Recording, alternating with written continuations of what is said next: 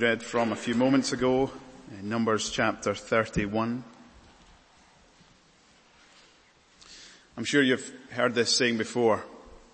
Revenge is a dish that is best served cold. Revenge is a dish that is best served cold. Now, what that means, of course, is that the sweetest form of revenge is that which is done in the most cold and calculating manner. That revenge that is carefully determined. You know, if you've been hurt by a foe and you think, how could I get them back? And all of us, as image bearers, we find the whole concept of revenge something deeply fascinating. It's why Shakespeare wrote Hamlet. We're fascinated by a work like that. It's why many people love the Godfather films. You read the Bible, if you're sanctified, and throughout there's many instances of revenge that are intriguing. Remember Levi and Simeon, who got the Shechemites into a treaty of peace, and then they executed their revenge for what they did to their sister. Revenge. Now, as human beings made in God's image, the law of God written on our hearts, those who possess a conscience, we all have this internal desire for justice, especially when wrongdoing has been done. We want to see justice happen. And we absolutely hate it when justice is not met out for someone's wrongdoing. And so the sinful part of us often wants to take justice into our own hands and execute our own revenge. I don't know if someone's ever hurt you enough that you've had that dark moment in your mind where you've thought to yourself, how could I get them back? How could I enact my own revenge? It's interesting. God knows that that's something that's tempting and alluring to us. And that's why 2 different places in Scripture we are told very explicitly, vengeance is mine and I will repay. Vengeance is not our doing as God's people, it is His doing. And in the passage that's before us tonight, it's where the Lord avenges for what has been done against His people, the Midianites. You see, to understand this passage, you can't just read it on its own. You've got to read it in the big picture storyline. Now, before I go back and tell you the story that forms the context in the book of Numbers, I need to go even further back and tell you the storyline of the Bible. We begin the Bible with the story in Genesis of a very good God who made this very good world and placed us in it so that we might enjoy the right relationship with Him. But then we, in Adam, turned our backs on God, vandalized the peace and the shalom of paradise. And God made a promise that He would repay. The devil, his head would be crushed, and from Eve a descendant would come who would do that, the Messiah. And in Genesis chapter 12, God said to Abraham, I'm calling you. I'm going to take you to a land that I'm going to give you as your inheritance. I'm going to give you a nation that will number the stars in the sky or the sand in the seashore. I'm going to bless you, and I'm going to bless all those who bless you. And if anyone curses you, I will curse them. But Abraham, you need to know, my purpose in blessing you is that so that through you all the nations of this earth will be blessed. And then you keep on reading through Genesis, and God eventually begins to make His people into this great nation. He makes good on this promise because from Jacob there's Joseph, and Joseph takes the people and it leads them virtually to Egypt. And 400 years in Egypt, the story of Exodus, the people of God are made into this huge nation that number way more than 1 million. For 400 years in slavery and bonds, then God leads them out. He leads them out in that great act of redemption where He causes His justice to fall on their enemies, and He takes them towards the promised land. He gives them the law at Mount Sinai. And he says to you, I'm giving you this land that I promised. And we studied the story in Numbers. God's people come to the very edge of the promised land. They send in the spies. 2 reports come back, a good report, a bad report. And God's people go with the bad report. Instead of going forwards in faith, they go backwards in unbelief. And so God says to his people who sinned against him, okay, as a just God, none of you will enter the promised land. For 40 years you will wander in the wilderness and you will die in the wilderness because of your disobedience. And God, as he leads the people around the wilderness, he's teaching them more and more about his character, that he is a God who is holy, but he's also a God who has made it possible for sinful people to have relationship with him through the means of sacrifice. And we've walked through Numbers and we've seen that. But then as we picked up our series in Numbers earlier this year, we studied that passage in Numbers chapter 25. It was the very end of the first generation of God's people in the 40th year. And remember Balaam, who was hired by Balak for the Moabites and the Midianites to curse God's people. He could not curse God's people, but instead, every time he spoke a word of blessing upon God's people. And Numbers chapter 25, Balaam concocted a plan that would lead God's people to be seduced into sexual immorality and then ultimately given to idolatry, yoking themselves with the Baal of Peor.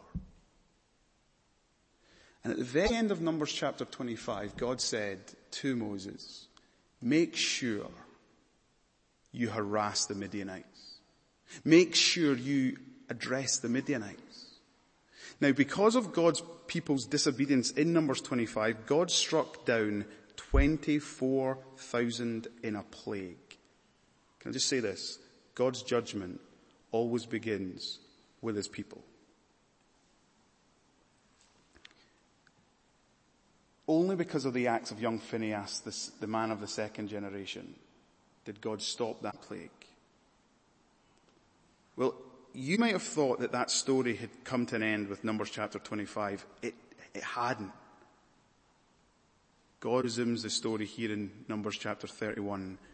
And it's time for God to be faithful to his promise.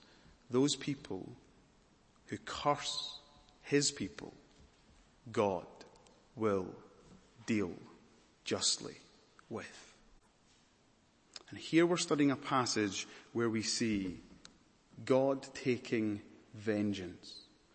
And it's so fitting that Numbers 31 is placed here, because we've just studied a chapter previously, chapter 30, on oaths and vows and promises.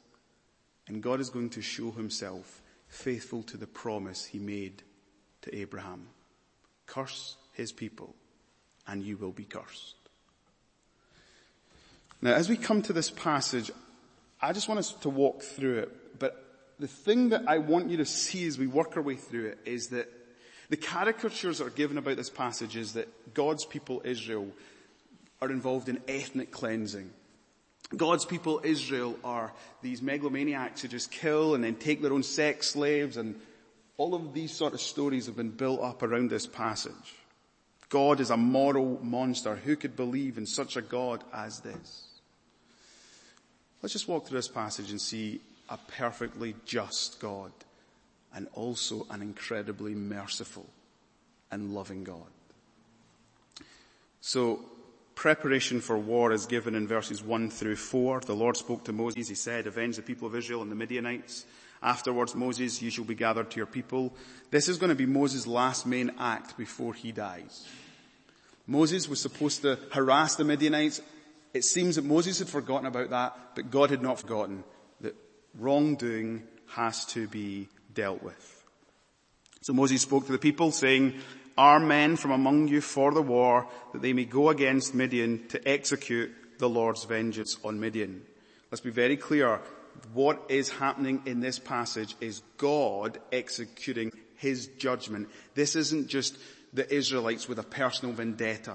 This is the Lord taking his vengeance. This is God being faithful to his promise, to his people.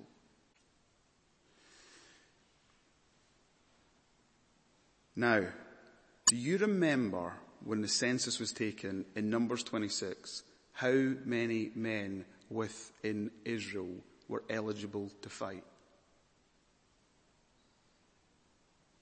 600,000 and a few more. In this passage, are 600,000 men sent to fight? No. Look at verse 4. You shall send 1,000 from each of the tribes of Israel to war. 12 tribes, 1,000, 12,000 men to fight. So this isn't the whole of Israel. This is a special unit with a special task, very focused task. They are to go and make war with Midian. Now, who are they going to fight against? The Midian military. Men of war. How do we know that? Because trumpets will be sounded to signal we are coming and we are going into battle with you. I need you to see that this is a righteous war. God's people are faithful to the command to take 1,000 men from each tribe. And then verse 6 we read, and Moses sent them to war, 1,000 from each tribe, together with Phinehas, the son of Eleazar, the priest, with the vessels of the sanctuary and the trumpets for the alarm in his land. This is a sanctified war. This is a holy war. The Ark of the Covenant, the vessels of the temple will go with the people. Phinehas, from the second generation, whose father Eleazar is the high priest, he will go with the men into war. Now, one of the things we know is that Levites could not fight, so he's not going into this war to fight. He's going into this war to remind God's people that God goes with them. This is God executing his vengeance. The reason Phinehas was going and not Eleazar is because when men go into war, they will become unclean. And the high priest needs to be there to make them clean on their return from the battle. So you see this? This is 12,000 men going to war with the Midianites. Now remember, they're going to war with the Midianites who live in the plains of Moab. The Midianites and Moabites had formed an alliance. So, by the way, in this war, they are not going to kill every single Midianite man that exists. They're scattered in various regions. This is the men who live in the quarter of the plains of Moab and who had some involvement with the seduction of the Israelite men into sexual immorality and then into idolatry. And we see that. Verse 7. They warred against Midian as the Lord commanded Moses and killed every male, meaning every soldier that fought against them. They killed the kings of Midian with the rest of their slain, Evi, Rechem, Zar, Har, and Reba, the 5 kings of Midian. That's very intentional that we're told that detail, because if you remember back to chapter 25, when God executed his judgment on his own people, do you remember what he told Moses to do? Bring out all the leaders, all the chiefs. Those who are responsible for the wrongdoing must pay. And so those who were responsible among the Midianites are killed in this battle, the leaders. And we're even told there in verse 8, and they also killed Balaam, the son of Beor, with the sword. The man who had concocted the plan to seduce the Israelites because he could not curse them is killed. God's justice is executed. Now verse 9 is clear what happened. So this is the warfare. We've had the plans to warfare. Now this is the reality of the warfare. As they defeat the Midianite military, verse 9, and the people of Israel took captive the women of Midian and their little ones. And they took as plunder all their cattle, their flocks, and all their goods. So they take all that is left. They kill the men and they take the women, the children, and all of their herds. Now, we know from Deuteronomy that God had made it very clear to his people that the prisoners of war, your captives from warfare, were to be treated with the utmost dignity and respect. God's people were a holy people. God's people's ultimate purpose was to be a light to the nations, to showcase the character of God. And so they take all this people, and these men of war, on their way out, they burn all their encampments, and they bring all of the women, all of the children, and all of the herds with them back to Israel. Now, back to the camp of the Israelites. Now, as they arrive, as they're approaching Moses and Eleazar, they leave the encampment and they come outside the camp to meet them. And that's of course because these men have just been involved in war, have handled dead bodies. These men have handled unclean peoples and unclean articles. These men are ceremonially undefiled. And so they have this meeting outside the camp. And from verse 13 through verse 20, we now get Moses' instructions to these men, and it seems strange because you would expect Moses to rejoice. They've obeyed his command. But that's not Moses' reaction. Look at verse 13 with me. Moses and Eleazar the priest and all the chiefs of the congregation went to meet them outside the camp. And Moses was angry with the officers of the army, the commanders of the thousands and the commanders of the hundreds who'd come from service in the war. Moses said to them, "Have you let all the women live? Behold, these, on Balaam's advice, caused the people of Israel to act treacherously against the Lord in the incident of Peor. And so the plague came among the congregation of the Lord."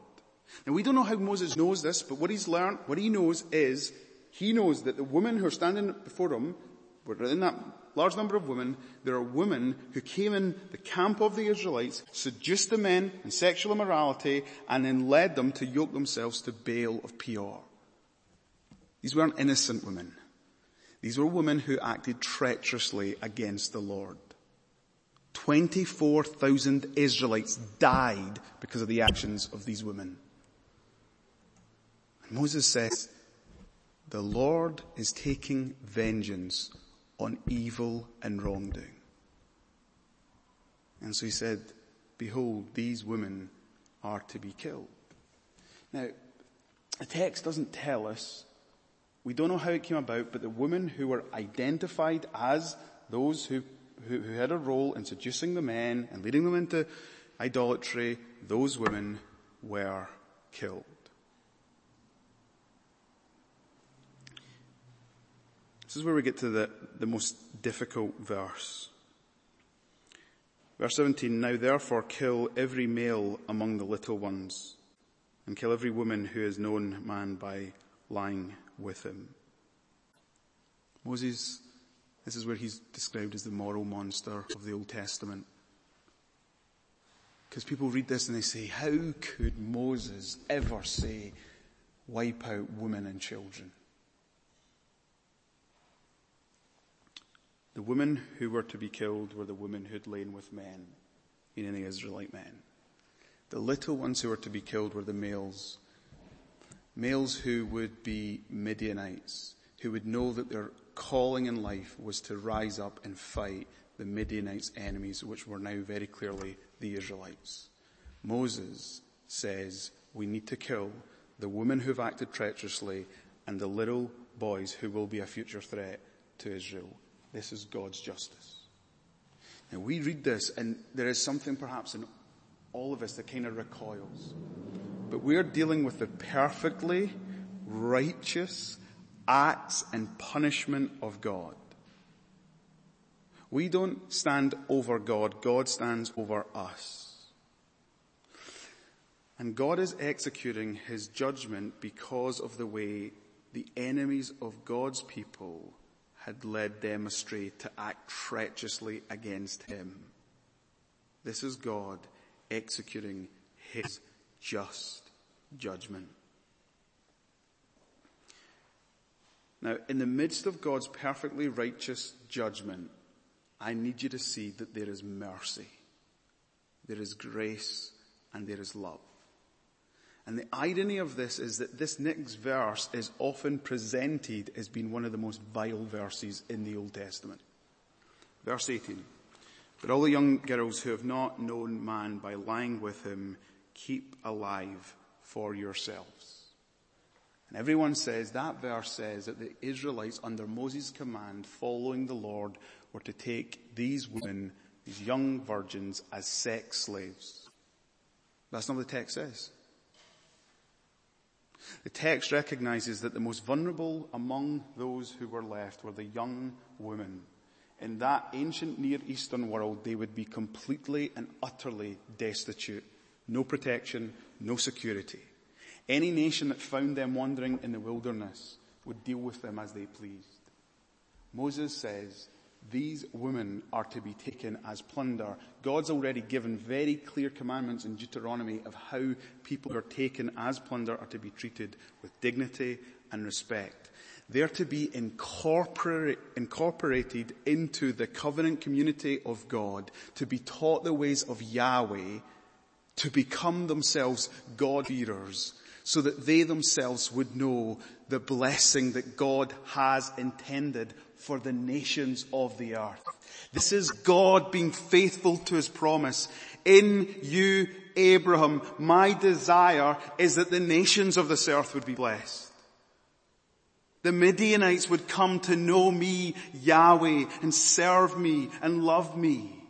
And here they're being incorporated into the covenant community to that end.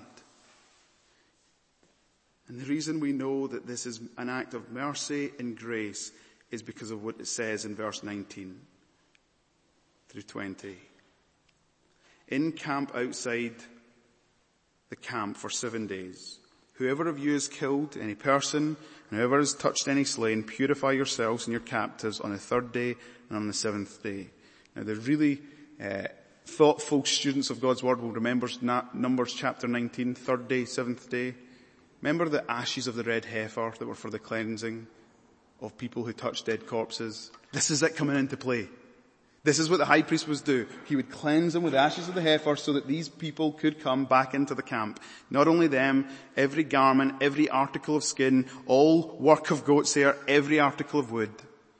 And not only that, as we read on, every single thing that they brought into that camp, all of the plunder, that's verses 21 through 24, was to be cleansed in order to come into the camp, including these young women. They are to be part of God's holy people. God acts justly and God acts mercifully, because that is who our God is.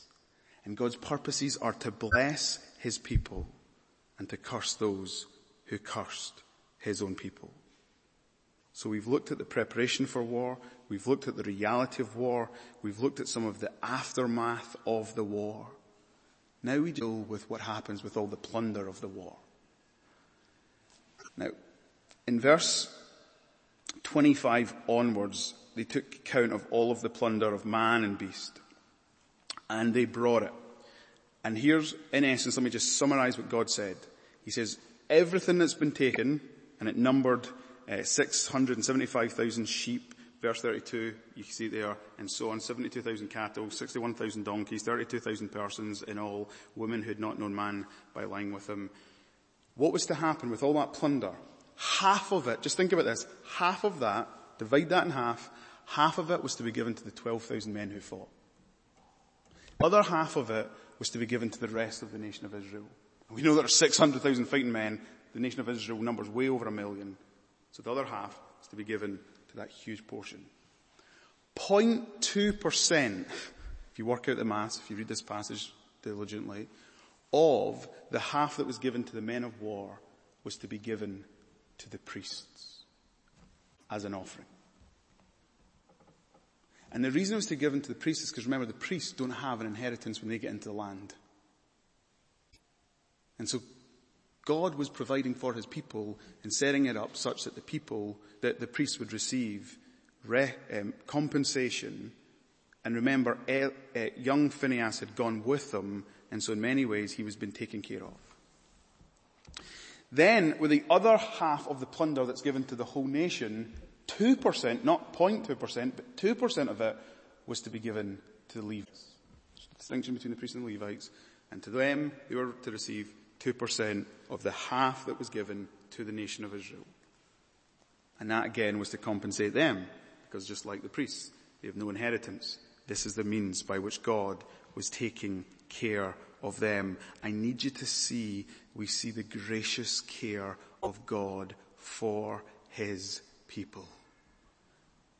And he takes care of those who are serving them in the ways of holiness. This is a righteous God. This is a gracious God. This is a generous God. This is a God who provides for his people as they prepare for the promised land. Now in verse 48, which we read, and into verse 49, one of the greatest revelations takes place. The commanders of the army do a head count of the soldiers who'd fought. And the most incredible thing happens. They count up every single man. And it turns out not one man who was involved in battle from Israel died. Israel had no casualties. Because God had acted in power and persevering his people, because this was God acting out his own vengeance on his people's enemies.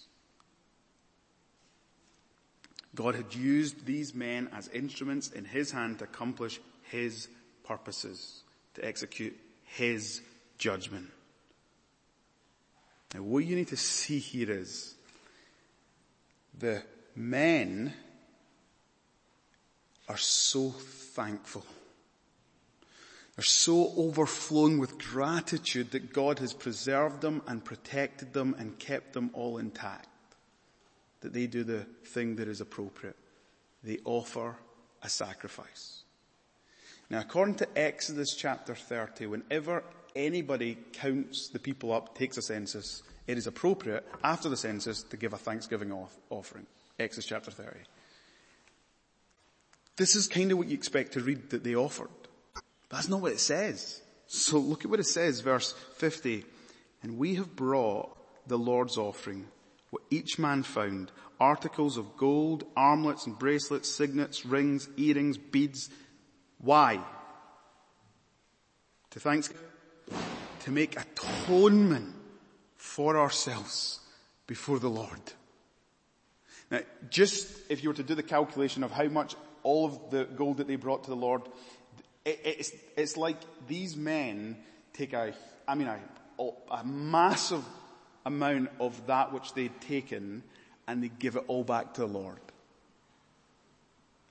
And it's a ransom offering, it's an atonement offering, and it's because these men who'd fought, there's two arguments. Some people say when they'd fought, they realized that perhaps their sinfulness was engaged in that warfare, and they therefore wanted to make atonement for their sinful actions. But this was God executing his just and righteous punishment. It's more seemingly that as these men fought and as they executed the judgment of God and they won this victory and they realized that all men had been protected by God, they realized it is only because of the mercy of God that we live. It is only because of the grace of God that we are his people. It is only because of what God has promised to do for us. One day he will send us a Savior who will make atonement for our sins, that the only appropriate response as we seek to live in right relationship with God, the God who is just and righteous and gracious and merciful, is for us to give him an offering. Because our God is worthy of our praise and worship and our lives. These men might have given this huge amount of gold, but it's not by silver or gold that these men would ultimately be redeemed by, but the precious blood of the Lamb. But they'd recognized they wanted to give God their all, because this was a God who had clearly given his all to them by keeping them and preserving them. And so as we come to the end of this passage, in many ways, we stand back and we see a God of justice and perfectly righteous God, a God of grace and mercy. But all of this is a perfect picture of God being faithful to the promise he had made.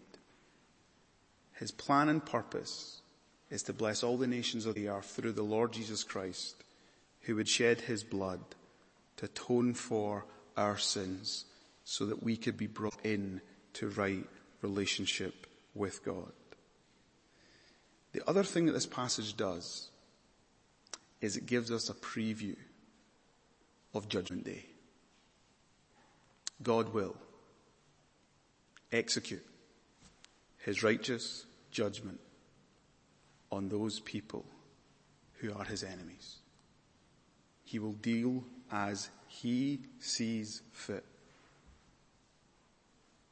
This is a preview of the God who is righteous and who is just and who will have vengeance, because vengeance is ultimately his, because he is God. And you know, for God's people at this moment in their history, preparing to enter the promised land, this must have been the biggest bolster of confidence for their faith. Our God is faithful to his promises. Our God is faithful to his character. Our God has provided for us to be in right relationship with him. Our God has made it possible so that we will not experience his judgment, but will experience nothing but his generosity. Grace upon grace, mercy upon mercy. And so as we respond to this, the God who is just and the God who is merciful, our appropriate response is to put our faith and trust in Jesus if we haven't yet. And if we have, to recognize we could never repay God for what he's given us. He's withheld his justice, but he, the just God and the justifier of the wicked, has executed his judgment for our sins upon his Son. Our right response is to give him our all. Let's pray. Our Father, in view of your mercies, in view of what you've done for us, we do want to give you our lives. We do want your all. God, in light of who you've shown yourself to be tonight in your word, the God who is just and the God who is merciful, we pray that we would never ever stand in judgment over you, but let you do as you please, and you stand in judgment over us, and you show us that you are perfectly righteous. You're meticulous in your care and your commitment to your character and your promises and to your ways and to your purposes. And we pray that, God, even in these days, that we would be a people who, when we see the fact that we live in an unjust world where there are so many injustices and so much wrongdoing, we thank you that we can rest confident that there is coming a day where you will execute perfect justice. And God, we marvel at the fact that we are those who deserve your just wrath. But because we have found shelter in Jesus, there is no condemnation. There is nothing but safety and security for us. And so we pray that as your people we would rejoice. And in these days you would use us. Use us to be those who are a blessing to the nations of the earth. That many would come in among us and join us and become worshippers of you, glorious God. And it's in your Son's precious name that we pray this. Amen.